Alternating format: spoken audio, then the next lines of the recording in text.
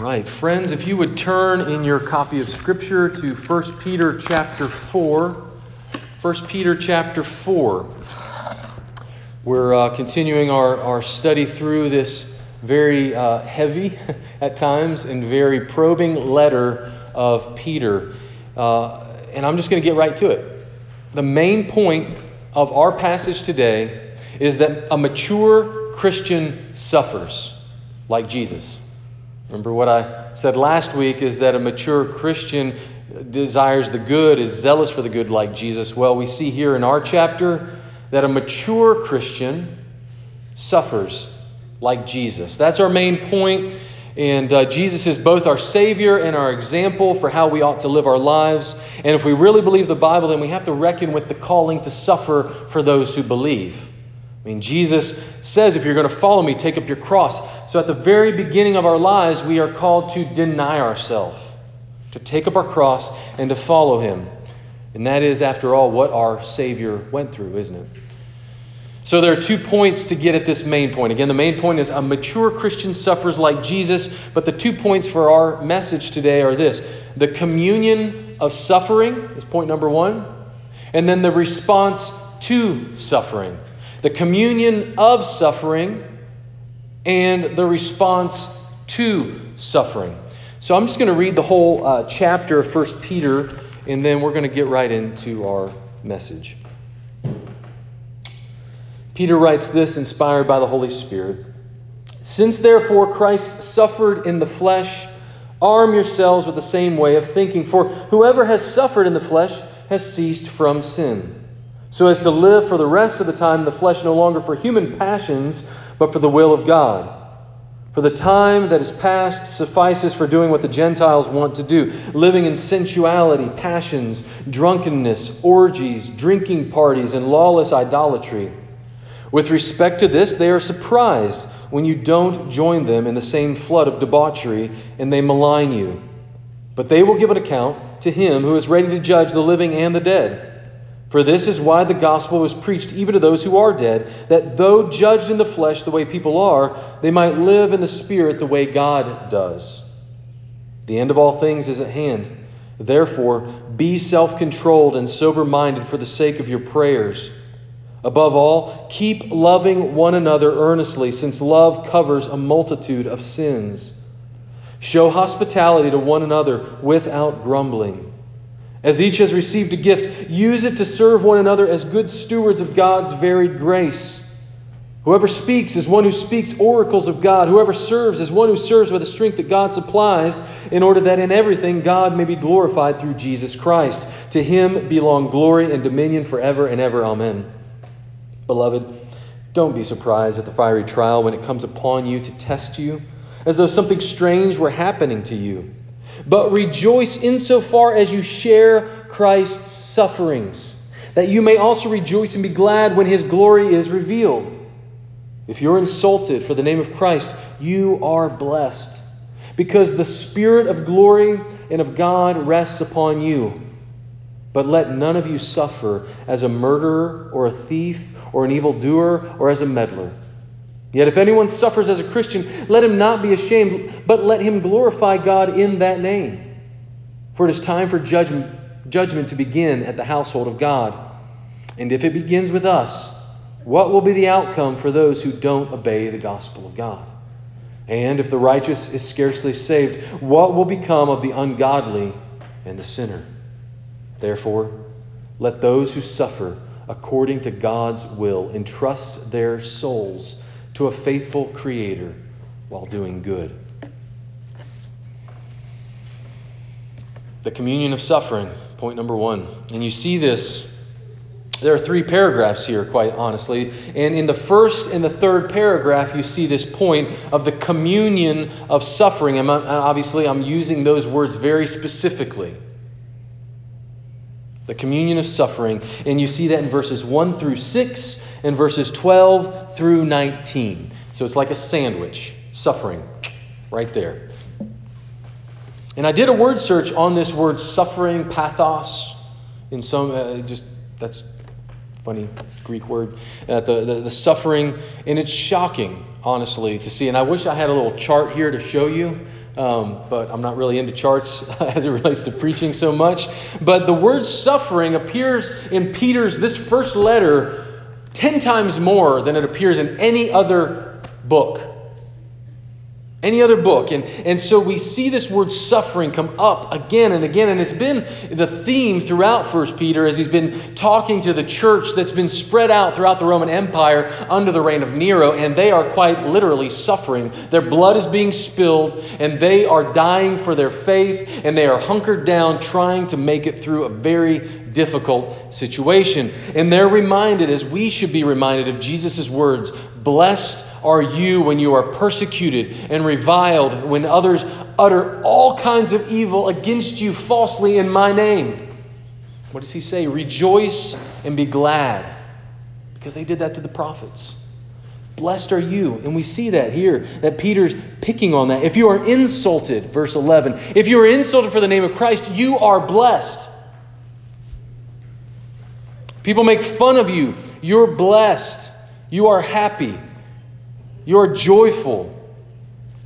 But this idea of persecution, of suffering because people are hurting you quite physically and emotionally, that's one category of suffering, and it's true.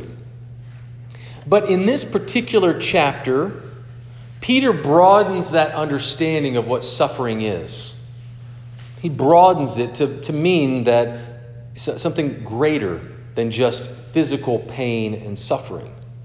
It's also translated as passions. Passions. And that's where we get the term the passion of the Christ, the suffering of the Christ. So that's one level of it. But this word of pathos means something broader than just mere physical pain or emotional pain and suffering like that. It draws on the passions of what we're passionate about, what we're running after. And this understanding is what Paul is talking about in his first letter to the Thessalonians. I'm just going to read that here, but it gets at the same idea of what Peter is getting at. In 1 Thessalonians chapter 4, verse 3, Paul says this to that church. He says, "For this is the will of God, your sanctification." Remember, we've talked about what sanctification is and what the pursuit of holiness is as priests of God. So he's writing to this church and he says, "For this is the will of God, your sanctification." And how does he define sanctification? That you abstain from sexual immorality. Does it sound like Peter? It should. These things are dovetailing together. That you abstain from sexual immorality, that each one of you know how to control his body in holiness and honor, not in the passion of lust. That's the same word. Not in the passion of lust like the Gentiles do who don't know God. So this is the same concept that we see in the first two verses of our passage in chapter 4. See, in the previous paragraphs, we see, "Since therefore Christ also suffered in the flesh, arm yourselves with the same way of thinking. For whoever has suffered in the flesh has ceased from sin, so as to live for the rest of the time in the flesh, no longer for human passions, but for the will of God."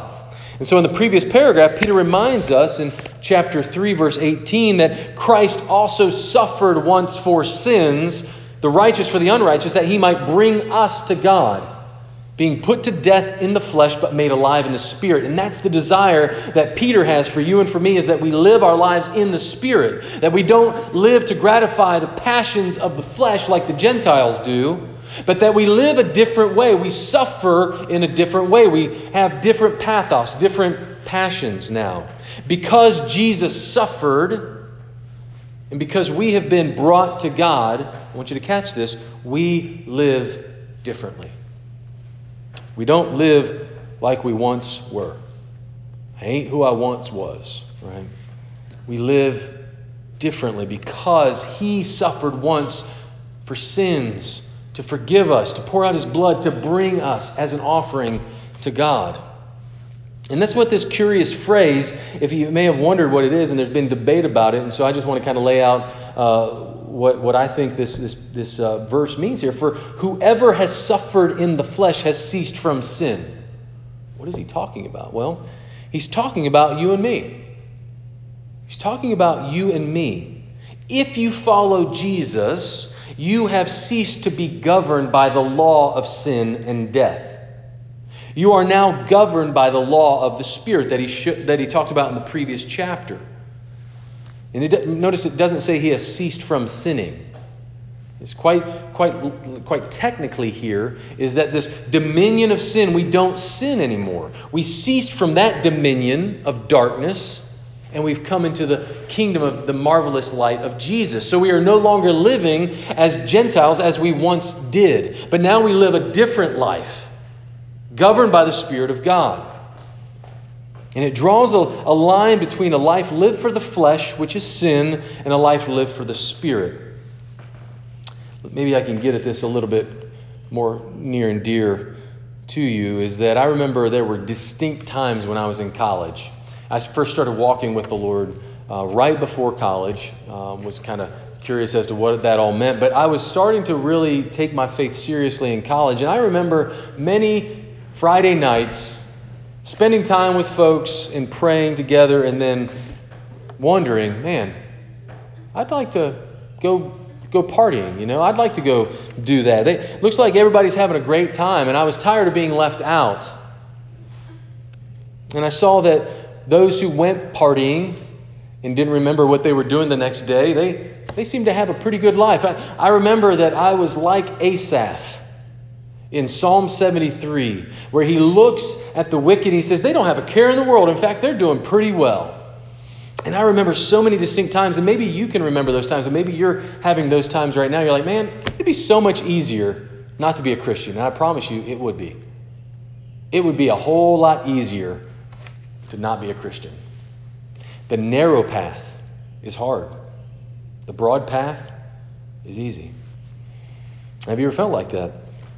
Because a call to follow Christ is a call to suffer. And it's not just this physical malignment or pain that others might give you, because sometimes you can feel like you can read that and you're like, man, I'm here in North America and I'm not really suffering because of my faith. Well, you are in some ways, and in fact, I think that's going to probably grow over the next several years. Is that to be a Christian is not going to be as cool as it used to be. That's probably a very good thing, honestly. But what Peter has in mind here is to broaden that out to say, when you deny the flesh, you're suffering. It's easier to say yes. There will be battles in your soul to take the path of comfort and ease, to take the broad path that is traveled by myriads and myriads of people. And instead of saying no to godliness and every worldly lust, like our church membership covenant says, instead of saying no to ungodliness and every worldly lust, we'll want to indulge the passions of the flesh. We'll want to just run away with what we want to do and not constrain ourselves anymore by trying to live the life that God has called us to live. And that's why we make a covenant with one another as a church. That's why we commit to each other before that opportunity presents itself. We actually say, no, I have decided I don't want to live like that. So I'm asking all of y'all to hold me accountable to that. I'm covenanting with you because I know my own heart that given a choice, I'll run after that. I'll want to live like a Gentile does who doesn't know God, instead of living like those who have been bought by the blood of Jesus in that moment. So right now, before that moment comes, I want to commit to other people to live differently. So that's why we covenant with each other, because the path is difficult. The suffering is great because there's turmoil in our own hearts that we want to run after and be the arbiters of what's good and what's true in our lives. And there's also constraints on the outside that are pushing for us to conform to the lusts of the flesh. Look at verses 3 and 4. For the time that is past suffices for doing what the Gentiles want to do, living in sensuality, passions, drunkenness, orgies, drinking parties, and lawless idolatry. With respect to this, they are surprised. They are taken aback when you don't join them in the same flood of debauchery and they malign you. My friends, there is a flood of debauchery, and God is calling you to swim against that stream, to live a different life and to say, throw it, bring it on. And I'm going to keep swimming against this tide because righteousness is calling me to a greater calling. See, suffering comes as a result of not giving in to the desires of the flesh. You're going to be made fun of because they're surprised that you don't fall into that same flood, that you're not swept away by your own passion, but that you're fighting against it. Man, just come on, just join us, man. Why you got to be such a square? You think you're better than us? Have you ever heard that? I have. It's not that I think I'm better than anybody else. In fact, I know that I'm worse.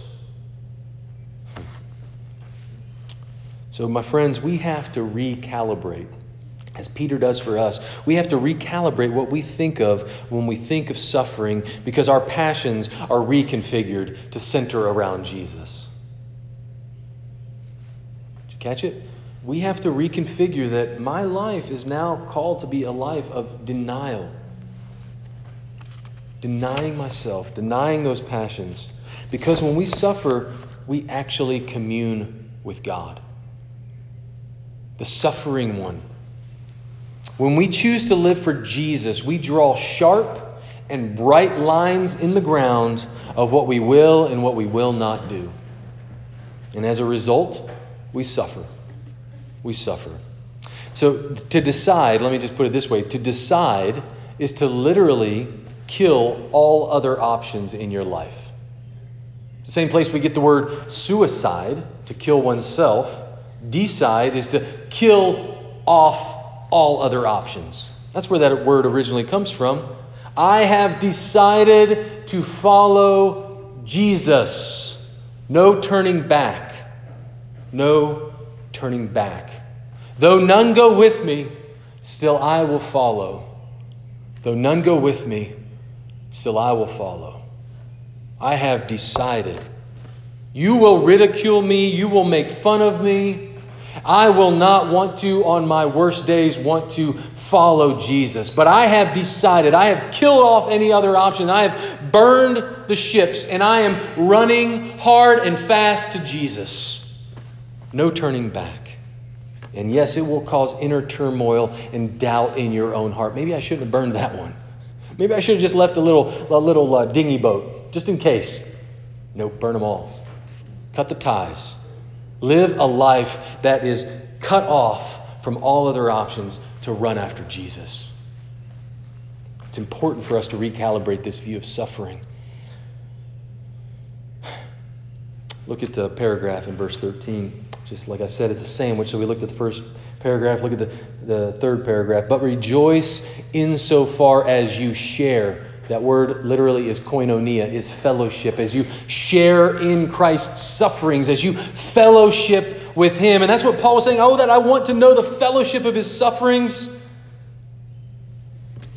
He says, I want to commune with Jesus Himself. Why? That you may also rejoice and be glad when His glory is revealed. That you don't see it right now. That faith is the evidence of things unseen. And you know that one day His glory will be revealed. And all of those sacrifices, all of those decisions, all of that cutting off will be worth it. Will be worth it. You can't serve two masters, is what Jesus said. You'll either love the one and hate the other. You can't serve God and the world. So, how are we to respond to this suffering? When ridicule from without comes, and when turmoil from within starts to disintegrate our inner souls, what do we do? That's our second point. This is a response to suffering, verses 7 through 11. And see, I'm not going to read that, but here we see a series of commands that Peter gives us. We see a series of commands for righteousness' sake.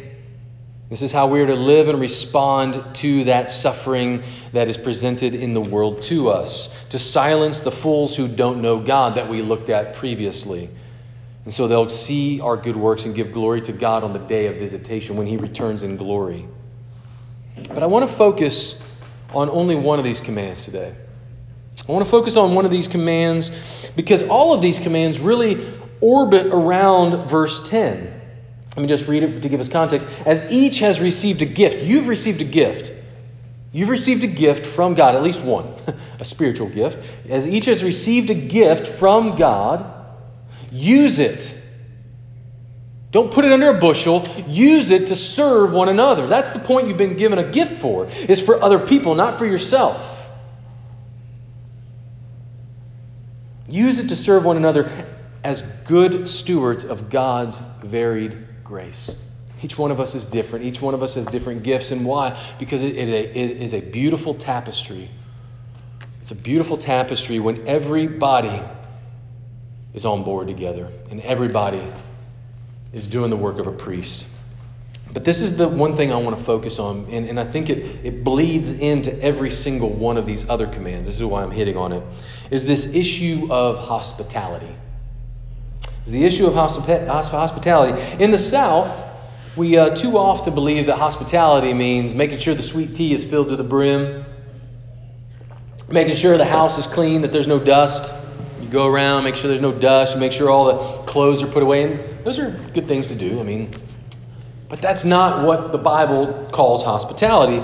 Biblically, hospitality has a much, much richer meaning than that.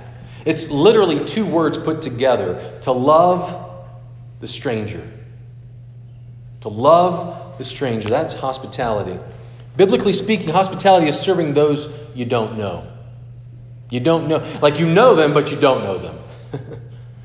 It's to love a stranger. And historically speaking, that's where hospitals came from. Because Christians took care of the spiritual and physical needs of strangers. And so hospitals sprouted up. Hospitality was found there. That those who had wounds came and had them healed. Those who were struggling with depression and sadness, they came and were listened to and they were loved.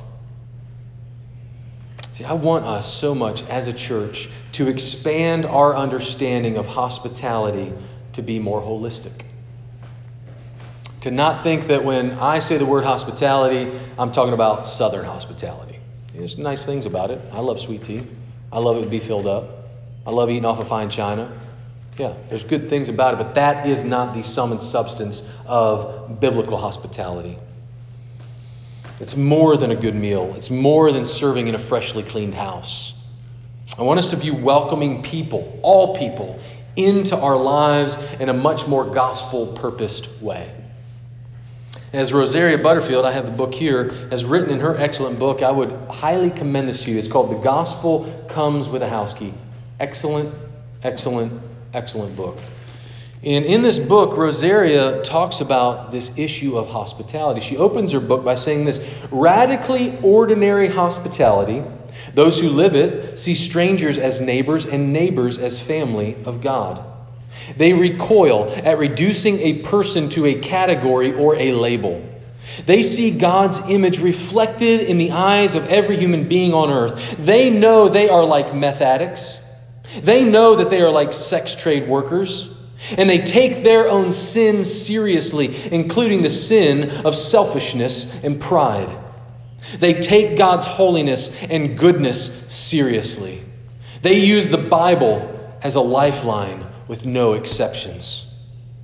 Those who live out radically ordinary hospitality see their homes not as theirs at all, but as God's gift to use for the furtherance of His kingdom. They open doors. They seek out the underprivileged. They know that the gospel comes with a house key. See, one of the hindrances that you and I have towards biblical hospitality, let's just be really honest here. There's two hindrances that I see in my own life and in our lives as Christians. I actually just finished up a great discipleship group. So I'm going to get to those conflicts here in a moment. It's a little teaser there. But I just finished up an 8-week discipleship group with a bunch of guys that I've grown to love, and I'm thankful for them. And if you're curious about it, you can ask Aaron, Evan, Jesse, Leonard, and Tyler about it. But in that book, one of the things we did was we read a book together. And the book was Henry Nouwen's Reaching Out. And you can ask them, each one of them loved it. It was very, very challenging. And he talks about this issue of hospitality. And he divides it out into two hindrances to why we aren't hospitable to other people. And again, I'm talking about broadly, hospitable, welcoming people into our lives. For one, there's a conflict of being full. A conflict of being full. That is, our calendars are too full. Our clocks, our watches are too full. We don't have room in our lives for other people to inhabit that space in our lives. We would love to have them over for dinner. We would love to go with them somewhere, but we just don't have time because we are too full. We are too full. And he writes this: hospitality, biblical hospitality, means primarily the creation of a free space where the stranger can enter and become friend instead of an enemy. So we can see that creating space is far from easy in our occupied and preoccupied society.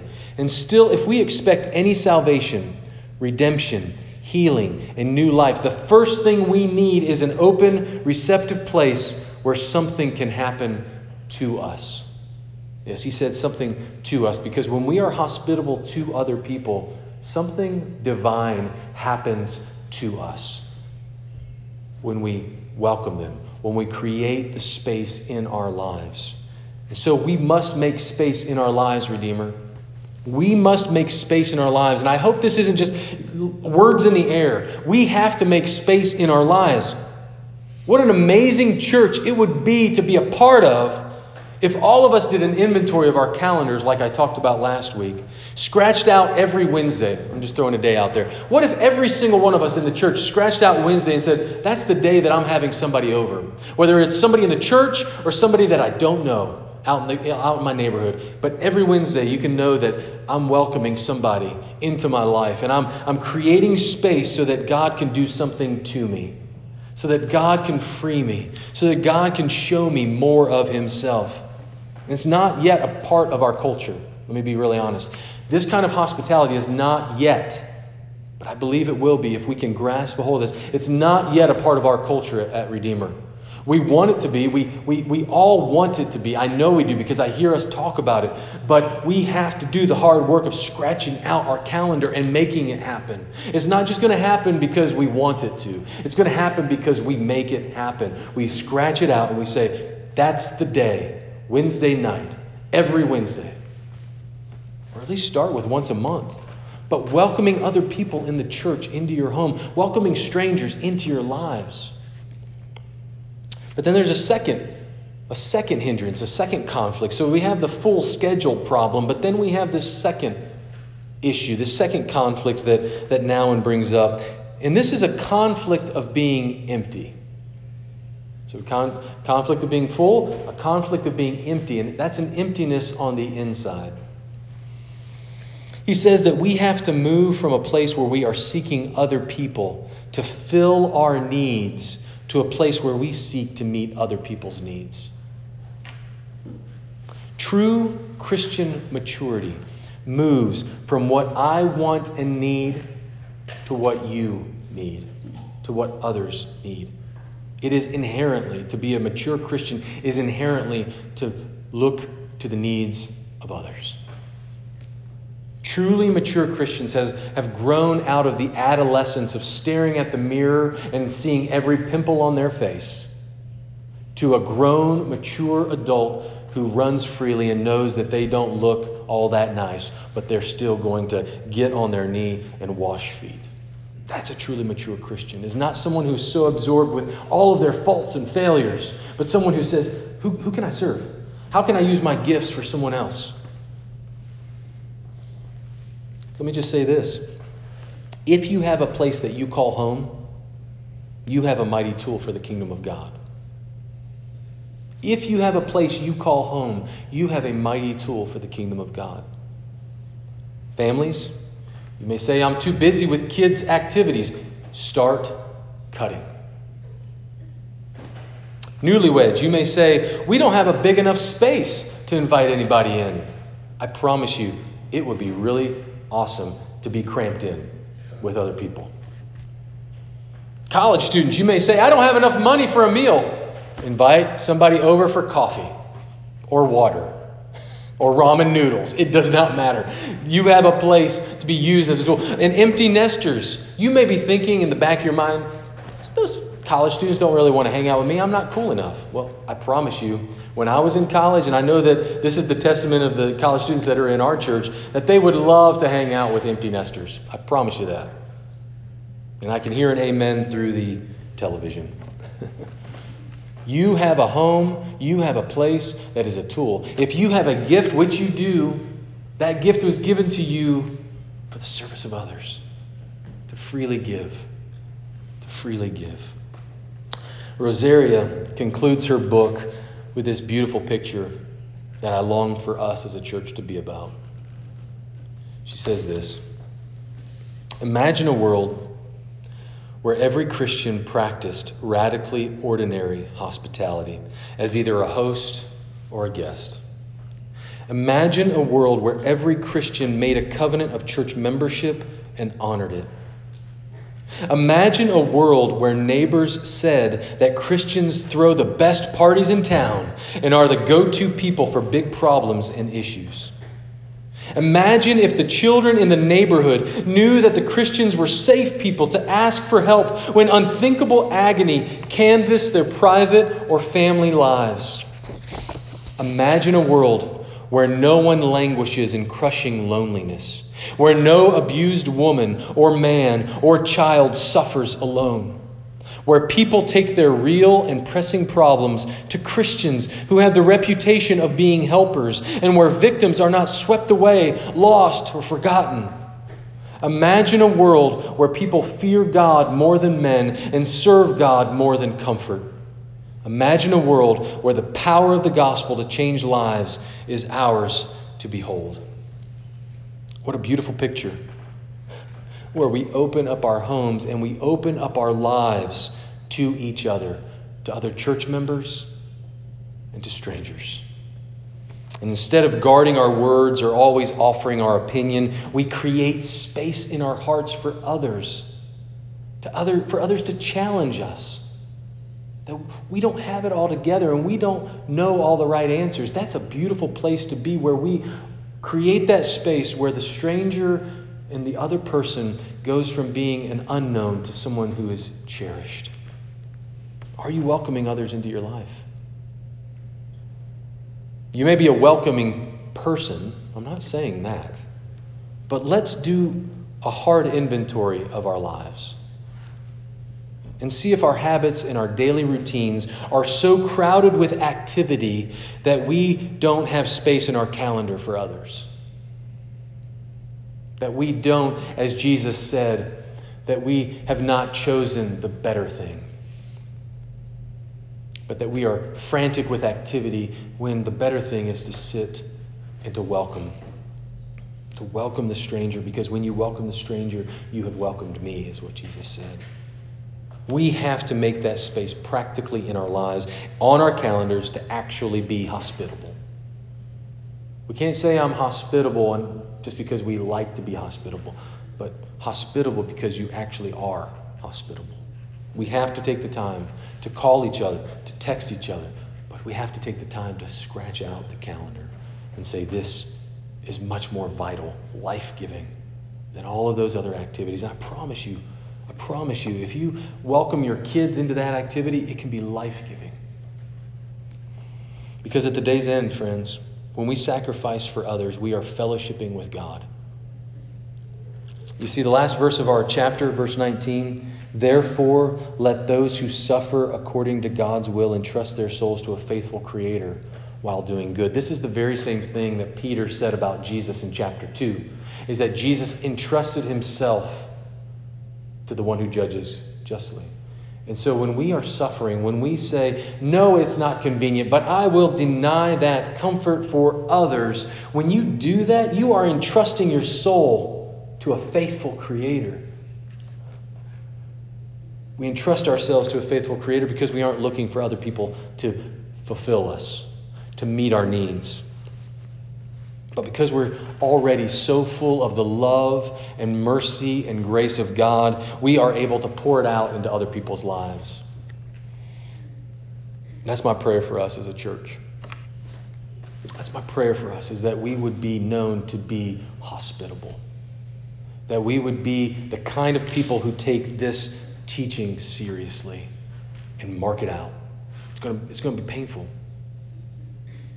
It's going to be a decision to decide to cut off all those other options and to follow after Jesus with what he's made clear in his word. Will you do that? Let's pray. Heavenly Father, each of us can see our shortcomings in so many ways, and yet you are a gracious, welcoming God who says to each one of us, come to me. I love you. I am merciful. I am not chastising you, but I am showing you a better way to live your lives. Oh God, would you give us, by your Spirit, the ability to see that this is the better way, to live our lives for others, not so intent on ourselves and our shortcomings and that we don't know how to cook a good casserole or whatever it is, that we don't know the right words to say, that we're afraid that somebody's going to ask us a question that we don't know the answer to, whatever it is. Help us not to be so full of ourselves that we can't serve others. And God, would you make our church, Christ the Redeemer Church, the kind of people who love each other and who love the stranger as you have loved us and you have called us your own. We pray this all in the matchless name of Jesus. Amen.